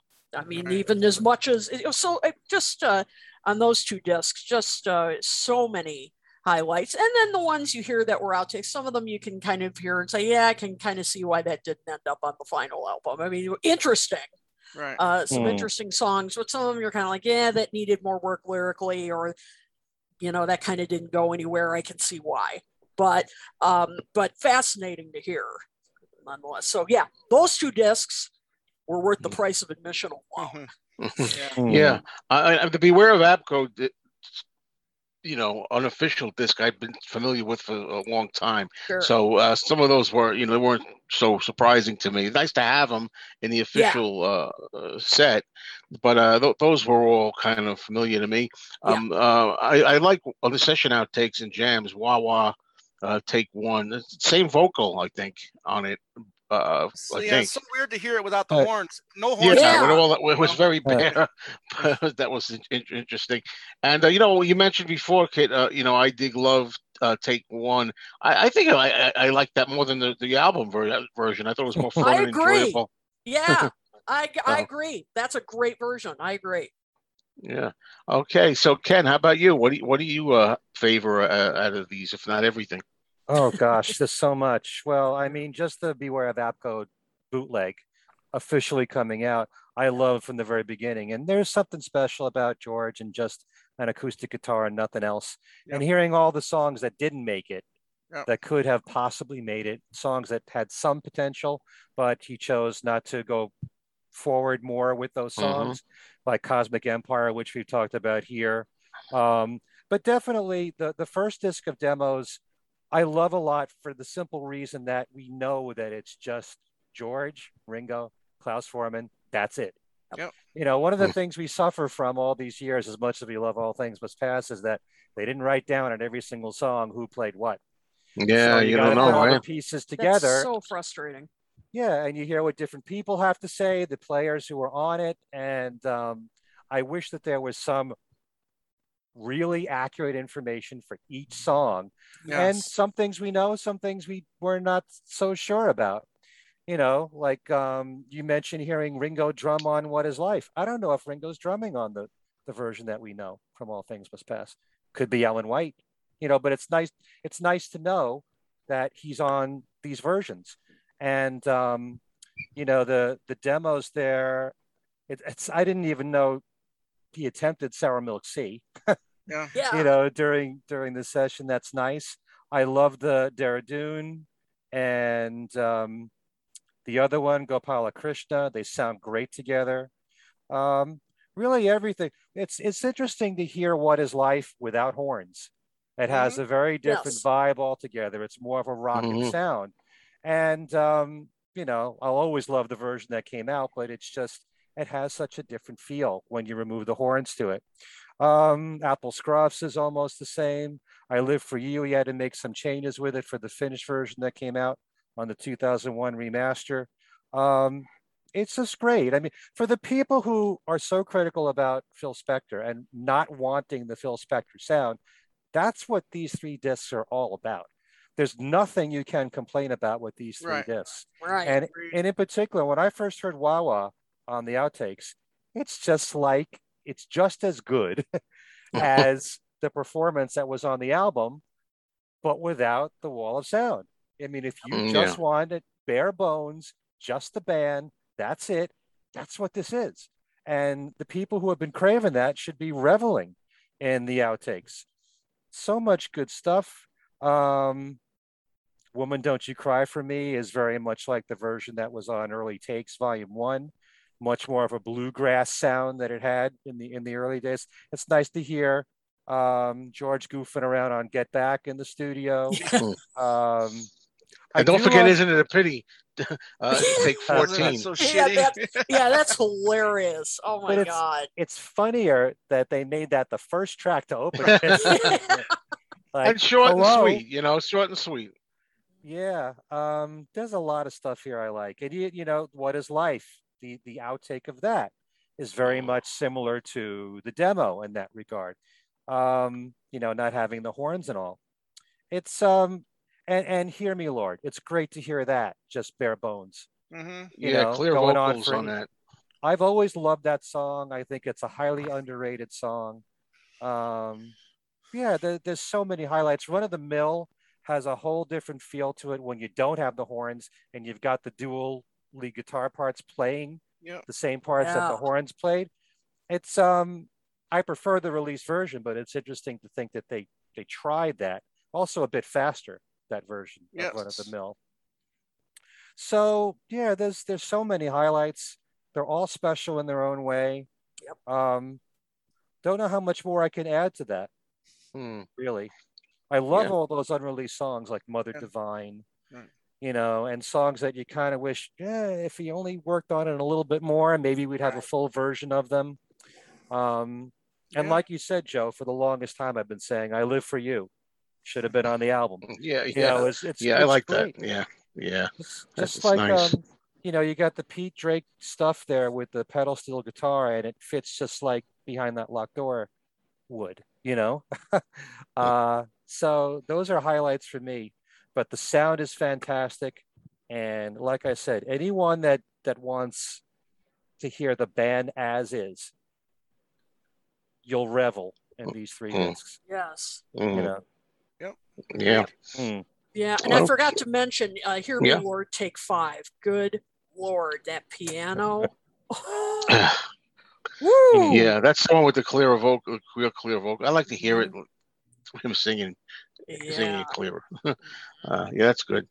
And then there's the electric guitar version on the other disc. That's Beware we call it the Beware of Abco disc. You know. All right, Tom. Now I know you said earlier you think you alluded to the fact that you liked the bonus stuff. Well, you know, in a perfect world, we would all be hearing this stuff at the same time because I'm not really the biggest bootleg guy out here. So a lot of this is my first time hearing this stuff. Good you for know, you, yeah. So and we talk a lot about evolution of songs on here, and it's just really surprising to see how, you know, they're pretty much the same throughout. I mean, he really didn't. You know, the apple really didn't fall far from the tree. I mean, he pretty much was, you know, these songs were pretty much realized going into the studio, and I was really surprised by that. And then highlights on here, you know, you talked about some of the stuff already. I'll just mention a couple of those things. You know, again, you know, not hearing these other songs that didn't make it. I think we've got like 12 other songs or so that didn't make the album. On this album, you know, we got some of these songs later on down the line, but you know, Ken, you know, you said Sour Milk Sea. I would have loved to hear him do his own version of Sour Milk Sea because I do like that song. It's a great song. You know, Let It Roll. You hear Mel Evans just kicking off with the old Sir Frankie Crisp. I thought that was kind of interesting. I love George's acoustic guitar playing on Harry Ohm. I thought that was really nice. I never heard Going Down the Golders Green, and I think it's fantastic. That was awesome. And it would have fit perfectly on an early Beatles record, I think. Yeah. It was just It's like a rockabilly-ish thing. Exactly. Elvis like Carl kind of Perkins type. Yeah, Elvis Carl type Perkins. Thing. Yeah. I dig Love. I think is a little more rocking on this first disc. Yeah. Yeah, it's interesting to hear What Is Life with No Horns. The Art of Dying on disc 4 is it's a little haunting, just maybe with his vocals the way they are. Let's see here. Eric working out the guitar part on Wah Wah on disc 4, I thought was really interesting. You know, Beautiful Girl. You know, he had the verses, but not really. I mean, he had the verses, but not really the chorus. Let's see here. The Hear Me Lord, his vocals, and then him on electric guitar, and not on doing a slide. He's doing actual just, you know, electric guitar work without being, you know, doing the slide. I thought was great because you know, you didn't get a lot of that in his solo career, and you know, so it was really glad to hear him do that. The song Nowhere to Go I thought was really interesting because it just seemed a little biographical in a way, because he's talking about, you know, cops following around, or, you know, you can't get stoned without being chased around, or, you know, Beatle calls himself Beatle Jeff and then Beatle Ted, you know, and that was kind of interesting. And then this 5 I thought was equally as good, you know, with you know, I Have You Anytime was a little sped up, it felt like. The acoustic arrangement on Art of Dying I found interesting. The Wedding Bell song, you know, it's again, you hear Pete Drake on that, but it's just so weird hearing him do it because you always hear Paul talking about the wedding. This is true. You know, the 9-minute plus version of Hear Me Lord, you know, the second half with Clapton, you know, working out on the, you know, jamming on guitar, I thought it was really cool. Now, maybe my favorite thing on all 3 of these discs was the Let It Down version, where it just feels like it's all keyboards, you know, piano, maybe organ or Hammond, I don't know what it was, but Take One. I thought it was just amazing, especially listening to it on headphones. I was definitely moved. I played that a couple times in a row, and I just was wow. And his vocals were just so strong too. And then that Take 36 arrangement of Run of the Mill, I enjoyed a lot too. So yeah, just a lot to enjoy here. I'm definitely going to revisit these 3 CDs over and over again. Just just to catch up, because I know a lot of people have a lot of, already a lot of listening to this stuff. And it's great to finally have a Beware of ABKCO official release. Yeah. Beware of Darkness, where he's singing that song. And it's funny because he must have known something was up for him to say something like that as early as 1970. So maybe even then, he was maybe figuring out that Paul could have been, right, possibly right. How about your partner there, Andy? What can you share with us, Andy? So it took me a while to get into the bonus discs of this, because I was so enamored with the remix, those first few listenings, that I was just trying to take all that in, and I finally said, well, let me dive into these other 3 discs. And as Kid said, like, these 3 discs alone worth the price of admission, And one thing, and you've all made great comments, and I agree with all of them. Personal favorites, Beautiful Girl, hearing that demo, for which came out later on 33 1/3, great. Waiting on You All, Isn't It a Pity? And one thing I had to think about all these demos, if they had come out as they were sequenced the same way, would the album have done as well? Interesting. I don't know about that. Interesting. You mean if it came out in 1970 as these demos? Correct. No way. No way. I was thinking, because you listen to them now, right? And it's like, oh, it's George and an acoustic guitar. It's so good, and it is great. But if you reverse the clock 50 years, it probably wouldn't have done as well. But I'm sure it would have had its fans. Well, Andy, as much as I enjoy these demos and the sessions and all, I did make note that George's voice is not always great. Well, I don't think he was as good a singer as Paul or John, per se, arguably. And it made me wonder for a time. I wonder if that's why there was so much reverb added. I loved hearing it all. And I love George for George. However he is. Was, but I picked up on that. The real limitations more. Right. And then on disc 4, I Don't Want to Do It. So that was obviously from this time. But didn't he revisit that later on? Yes. Porky's Revenge. Porky's Revenge of all places. Right. As a soundtrack. I just forgot what film it was on. But and you won't hear it in the movie. I went to the movies in '85 to hear it, and you can't even hear it in the movie. There's like a scene with a car. It's coming from a car radio, just about like 5 seconds of it or something. But you take like I Don't Want to Do It, I Live for You, a couple of these other songs, and imagine if those were added onto this. I mean, it could have theoretically maybe been a true triple album if you scrapped the Apple Jam. Mm-hmm. Oh yeah, of course, yeah. but can I just add something to your question there about the demos? As someone who's always said the song comes first before the production, the thing that we love these demos because we've heard the original recordings for so long. In some ways, it's so refreshing to hear anything different. But we love the songs first. We grew up on those songs. We love the songs. So to hear them stripped down, as it is in demo form, we appreciate them from all these years of loving them the way they were the first time around. Right. You don't know if you'd feel the same way if it was reversed. It's kind of like, the White Album demos. I love all the songs on the White Album.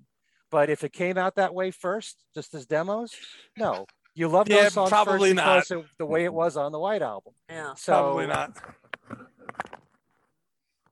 All righty. Oh, okay.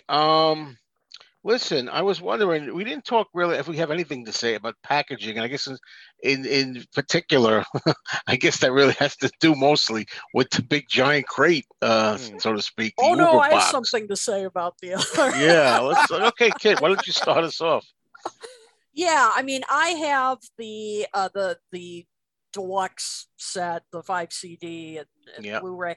The book that comes with it Yeah, and I think other people have complained about it. Yeah, it's chintzy. It really is. I mean, Yeah. and this set was not cheap. I mean, it's not like the crate for sure, but but come on. I mean, there are barely any details about the sessions. I was expecting a lot more than that. I mean, it's just like, little things about each song. That was disappointing.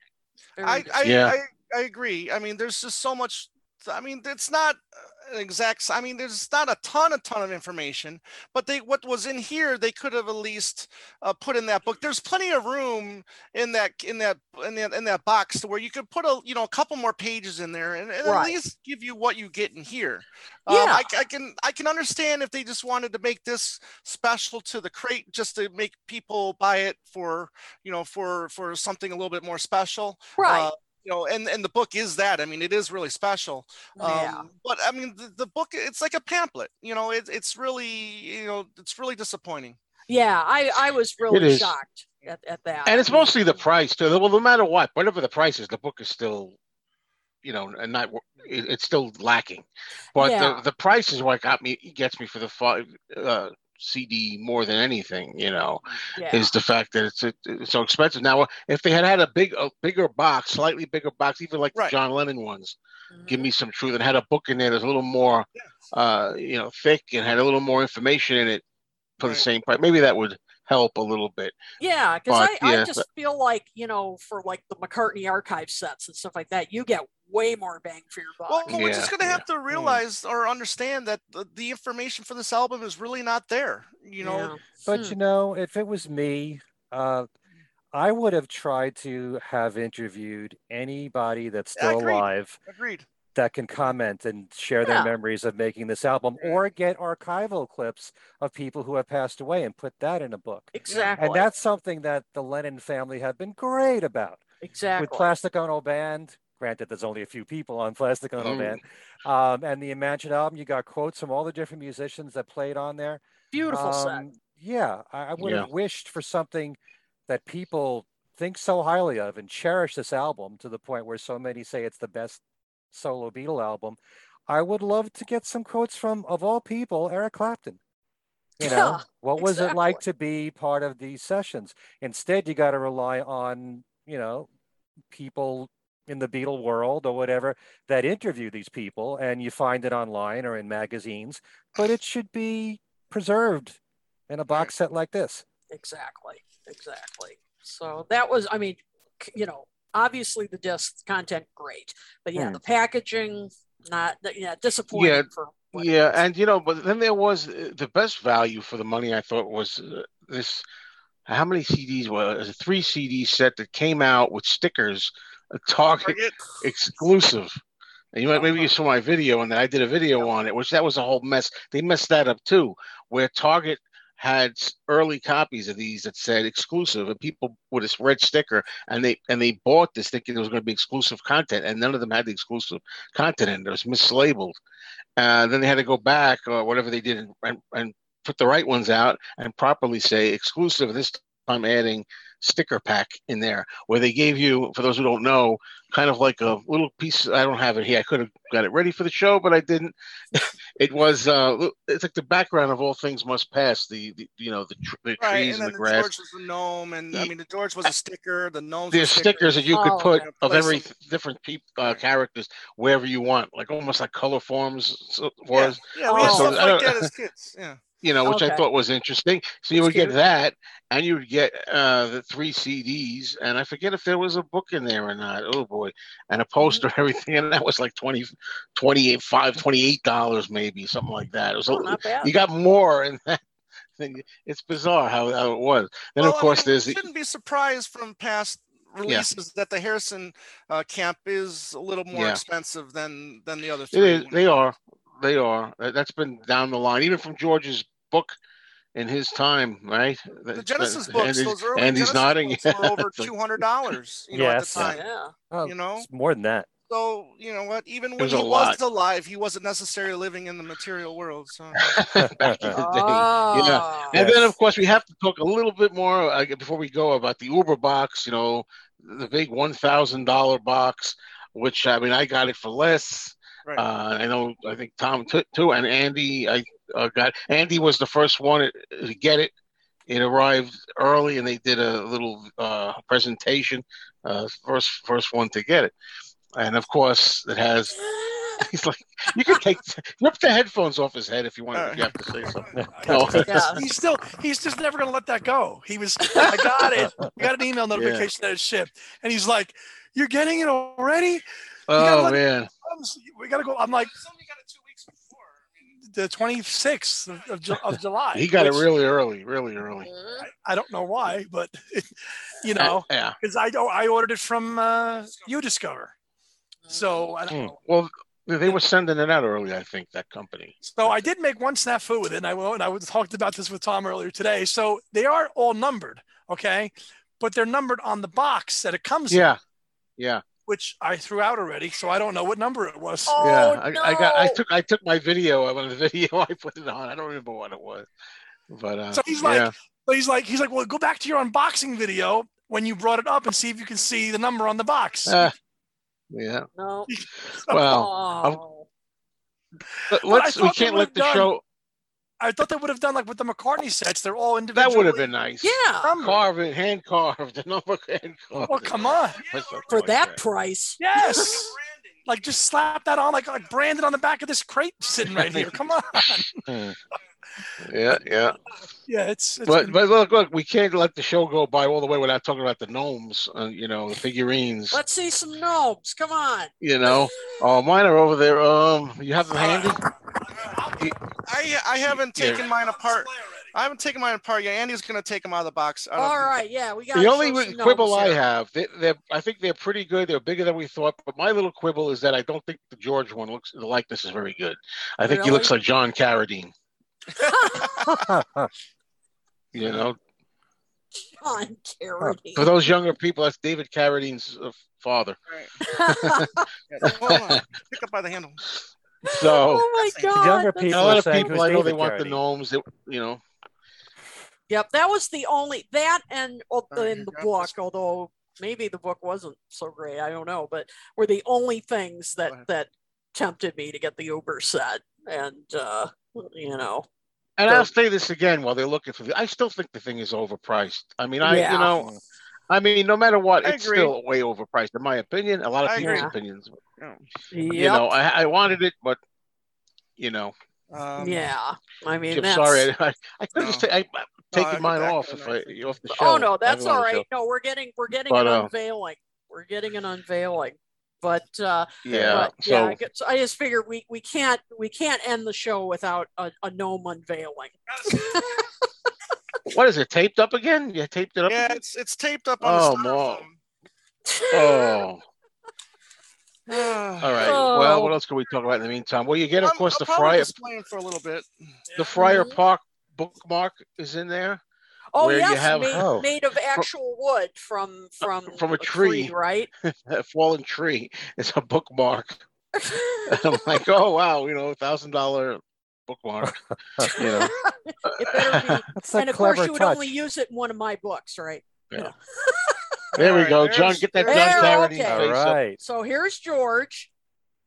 All right. Yep. So there's George. Here he is.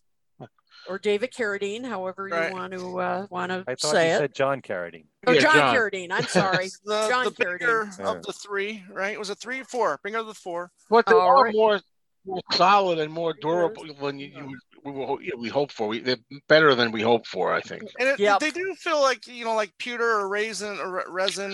I think they're a resin. Yeah. So those of you.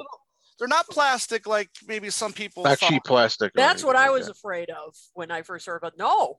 So for those of you who are listening to this show later on, we are showing off the gnomes, and they're adorable. The gnomes are really detailed nicely. Yeah, they are. Better than I expected. And don't forget to gift your gnomes to Kit O'Toole. That's right. And Ken Michaels. And Ken Michaels. You could split them in half, give 2 to, but I get the George one. Like this one's got a little thumbs up action going on there. Oh, how cute. Oh my gosh. I didn't know that. Yeah. Oh, that's great. That's great. Yeah. That's awesome. Yeah, nice little touch. Yeah. So, and I agree. You know, this probably was $300-400 overpriced, maybe. But then again, I didn't pay for what it. You know, I didn't pay the big 1K for it. So because I got a discount from the webs from I think Sound of Vinyl, the website is called. They were doing a summer sale, right? Well, the wood itself. You know, the box itself, the wood is not chintzy. No, the wood is not chintzy either. I mean, listen, Danny had showed a picture of him sitting on it. Yeah. Myself, I'm probably 100 pounds heavier than he is. I'm not going to sit on mine. Yeah. Oh man. Oh well. Thanks for showing us your gnomes. Yeah, I'm really ecstatic about it. I mean, when he was unboxing it, a month ago, I was really happy that I decided to make the purchase. I thought this is cool, man. This is really cool. Tom Brennan asked if the thumbs up is supposed to be Paul. Probably. Let's just hope they just do it with this one. Let's not hope every release from George is not going to be, $1,000 box set. Yeah, really. Yeah, and I was wondering. Now, this is a little bit. There was so many mishaps.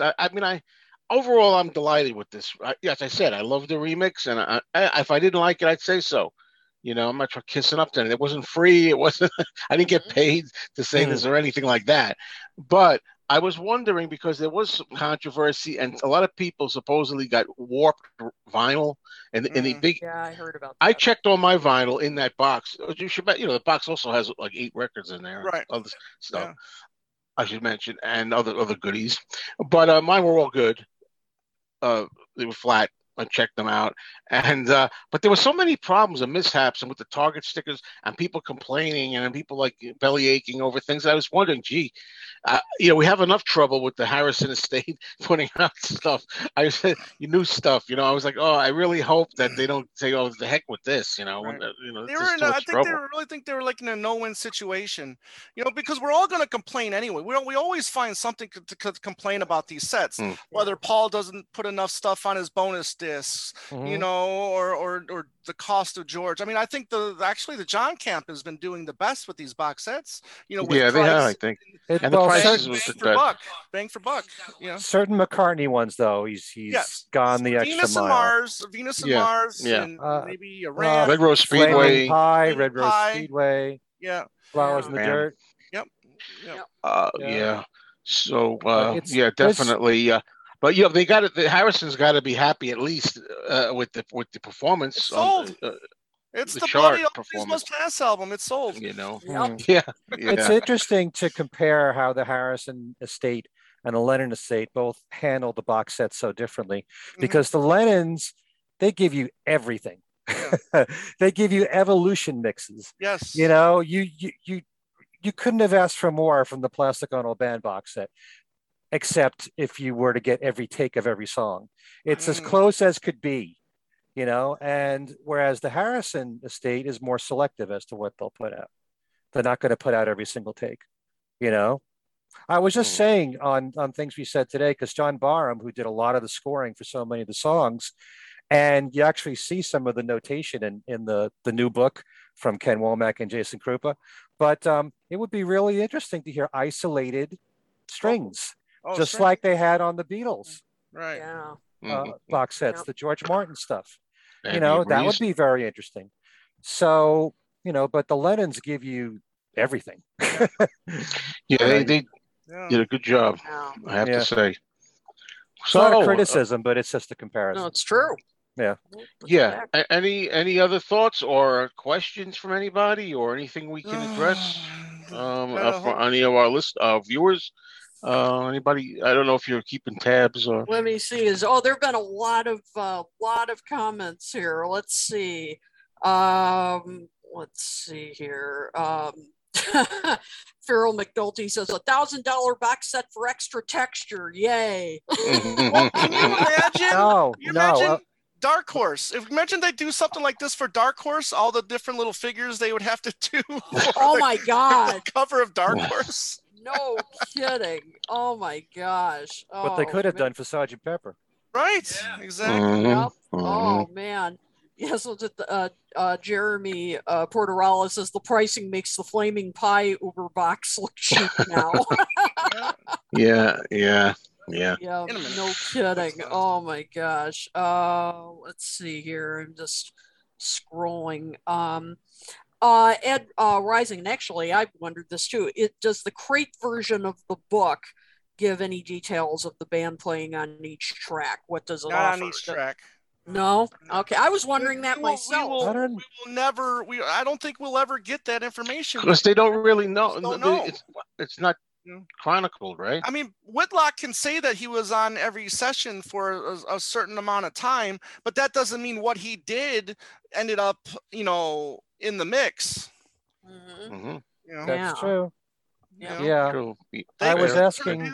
They could have turned what he did all the way down, and you wouldn't know that he was on it. That's true. I was asking Ken Womack and Jason Krupa about this because there are certain things that are mentioned in the book where they said that Beware of Darkness, the lead guitar solo was Clapton, and one other song was supposed to be maybe Wah Wah. Yeah, Wah Wah. And I was questioning that because there are times when you know when it's Clapton, but there are times when Clapton can sound like George. Yeah. But you could have had several guitarists playing at the same time in the mix, they were saying. Right. So it's hard, song by song. You could do what Ken and Jason did and let you know when each musician was there. Right. So you can do some detective work, but I don't think you'll ever have a definitive song by song. Yeah, that's unfortunate for a great album like this, Yeah. Andy, Andy, you just said something. I couldn't hear you. What? Oh, I said it's very unfortunate that we'll never know. Yeah, it really is. And incidentally, I put a link in the comments on our Facebook page. There's a great article that appeared. I think it's in Sound and Vision. I think that's the name of the site by Matt Hurwitz. I'm sure. Yeah, and he did a fantastic article about the recording of All Things Must Pass. It's not every single song, but it's a number of them, and some of the technical details and some of the stuff that the book and the set should have had in there. And I put it in the comments. So and I'll put it for the YouTube version of this. I'll put it in the description. It's a very good article, and of course, Ken was just talking about Ken Womack's and Jason Krupa's book. They also talk about the recording. So again, stuff that as some people are calling it, a pamphlet that was in that. And it was kind of a pamphlet. So those two sources are very, very good. Tom Brennan said, at least sell us a separate book like Plastic Ono Band and Good Imagine point. with this. Good point. Yeah, I would buy that. Well, what about Absolutely. that Be Here Now book? Although I don't remember what was in that. That was all photos. Yeah. Just photos. No. Nothing about the album. I would love, I mean, it would be great if the All Things Must Pass book, like the Imagine book, where they give you the map of the grounds and they say what tree is which. I was that's saying detail. that too. Yeah. Tom Brennan also mentioned, as far as the set goes, he would have liked to have heard more studio chatter. That's a good point. Oh yeah, that's always fun. Yeah, that he said. There was some of that on the Lennon one I liked. I remember studio. Yeah, chatter. He said Art of Dying Take One is the only track that had any. Yeah, I would have liked to have heard that Ringo. too. Right. Yeah. Yeah. So yeah, I mean, there are definitely, it's not a perfect set for sure, but there are some great highlights to it. Agreed.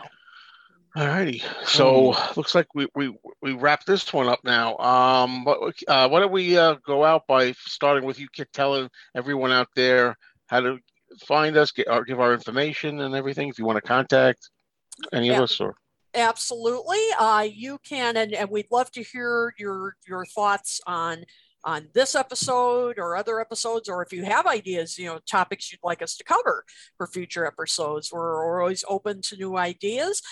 You can reach us, of course, on our Facebook page. You can reach us at talkmoresolotalk@gmail.com.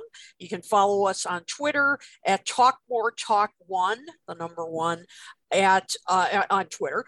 You can also go to our webpage at talkmoretalk.com. And again, we always want to hear from you. And of course, Subscribe to our YouTube page. Thank you guys so much. Our subscriber numbers are going up and up and going up. Yep, go up. And we thank you and we thank you so much for all of your support. We honestly could not do this without you guys. So thank you. Okay, and now as far as talking about what we're up to and everything like that, Kit, why don't you just go right into that? Tell everybody what your endeavors are coming up. Sure. You can find my review of Ken and Jason's book up on Something Else Reviews. And also, my class on Philadelphia Soul is coming up in just a couple of weeks. I can't believe it. And I will leave the link where you can register for the class up on my page and the Talk More Talk page. It's going to be a lot of fun. I have been just knee deep in work trying to get ready for it and do a lot of research. It's going to be just a ton of fun music, and you'll learn all about how the genre started and its heyday in the 70s. So if you like the OJs, if you like Harold Melvin and the Blue Notes, if you like the 3 Degrees, you will love this class. So I hope to see you there. It starts, I believe, September 9th. So it's coming up. So hope to see you, and you can just register at the link that I will post. So I think that's everything. Okay. And I'll get mine over with fast. With me, all you have to do is please subscribe to my YouTube channel, me, Mr. Mayo. And I got a couple of videos up. One's up, another one's coming, where I actually found some interesting Beatles rarities on vinyl. So I'm going to be there's a big haul that one of the guys I know had, and he got a lot of material, and I'm picking up a little bit here and there, and this is going to be going on for a couple of months because it's a huge collection. So I don't know how much I'm going to be able to buy. That's all I could say. So that's cool me stuff. Done. Okay, how about you, Tom and Andy? What's going on? Yeah, well, we're continuing our little break here until September. Obviously, Andy's been with came to visit, so we had a great time. Hanging out, getting to know each other, and just shopping and stuff like that. So this has been a great 4 days. Hanging out with him, and we're gonna get back to, like I said, back to shows in September. We got a ton planned, and I'm hoping that these gnomes don't need anything to eat because after all that money I spent on that crate, I'm wiped, and I don't have any food. I don't have any money for food for these guys. So let's hope they don't. Let's hope they just stay as is and they don't want to eat anything. But you can reach us at twolegspodcast@gmail.com. You can find us on our YouTube channel, Two Legs, a Paul McCartney podcast. So again, we've passed that the 700 subscriber mark on our YouTube channel. So please check us out there and subscribe. That's where you're going to see all of our video content.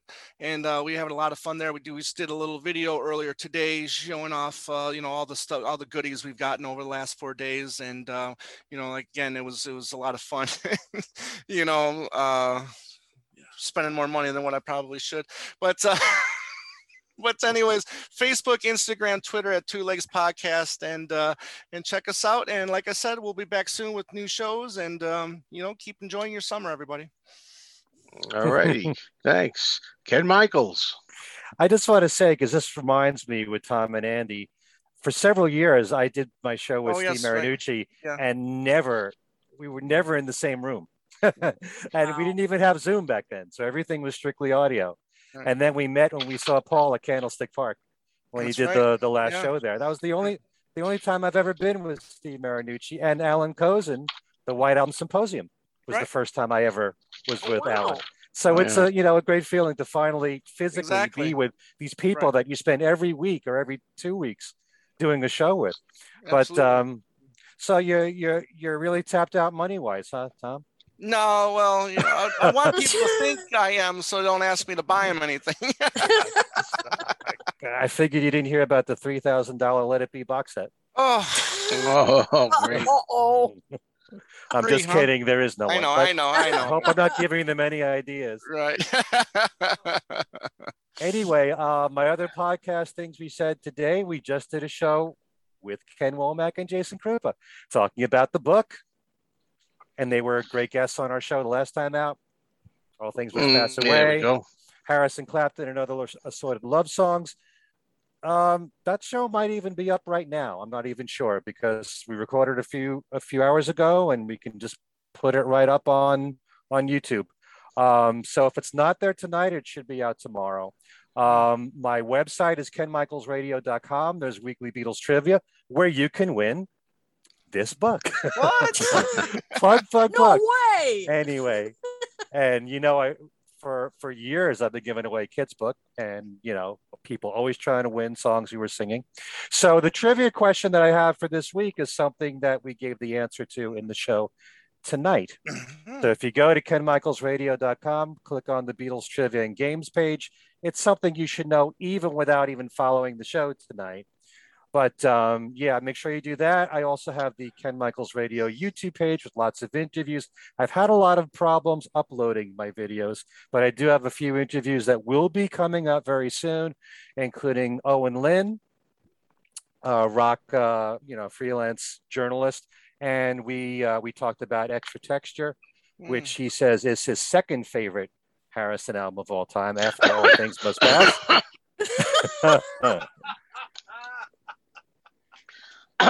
Owen will be replacing Joe on a future episode. No. And look at the time. I also did a really nice interview with Kevin Harrington. Oh, great. Really sweet guy who worked for NEMS and was for a while Brian Epstein's personal assistant.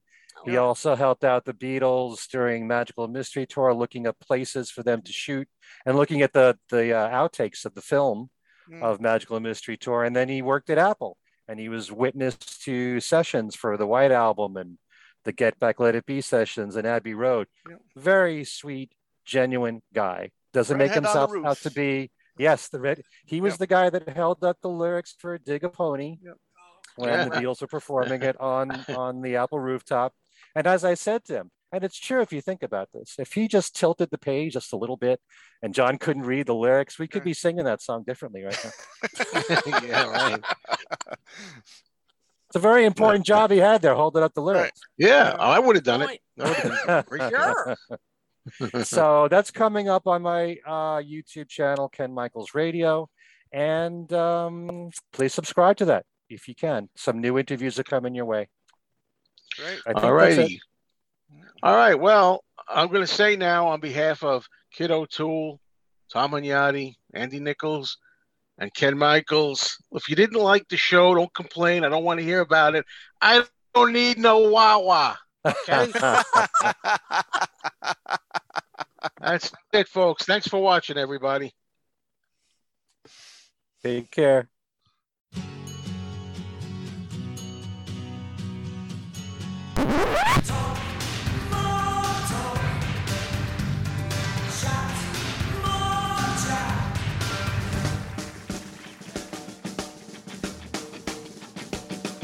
What?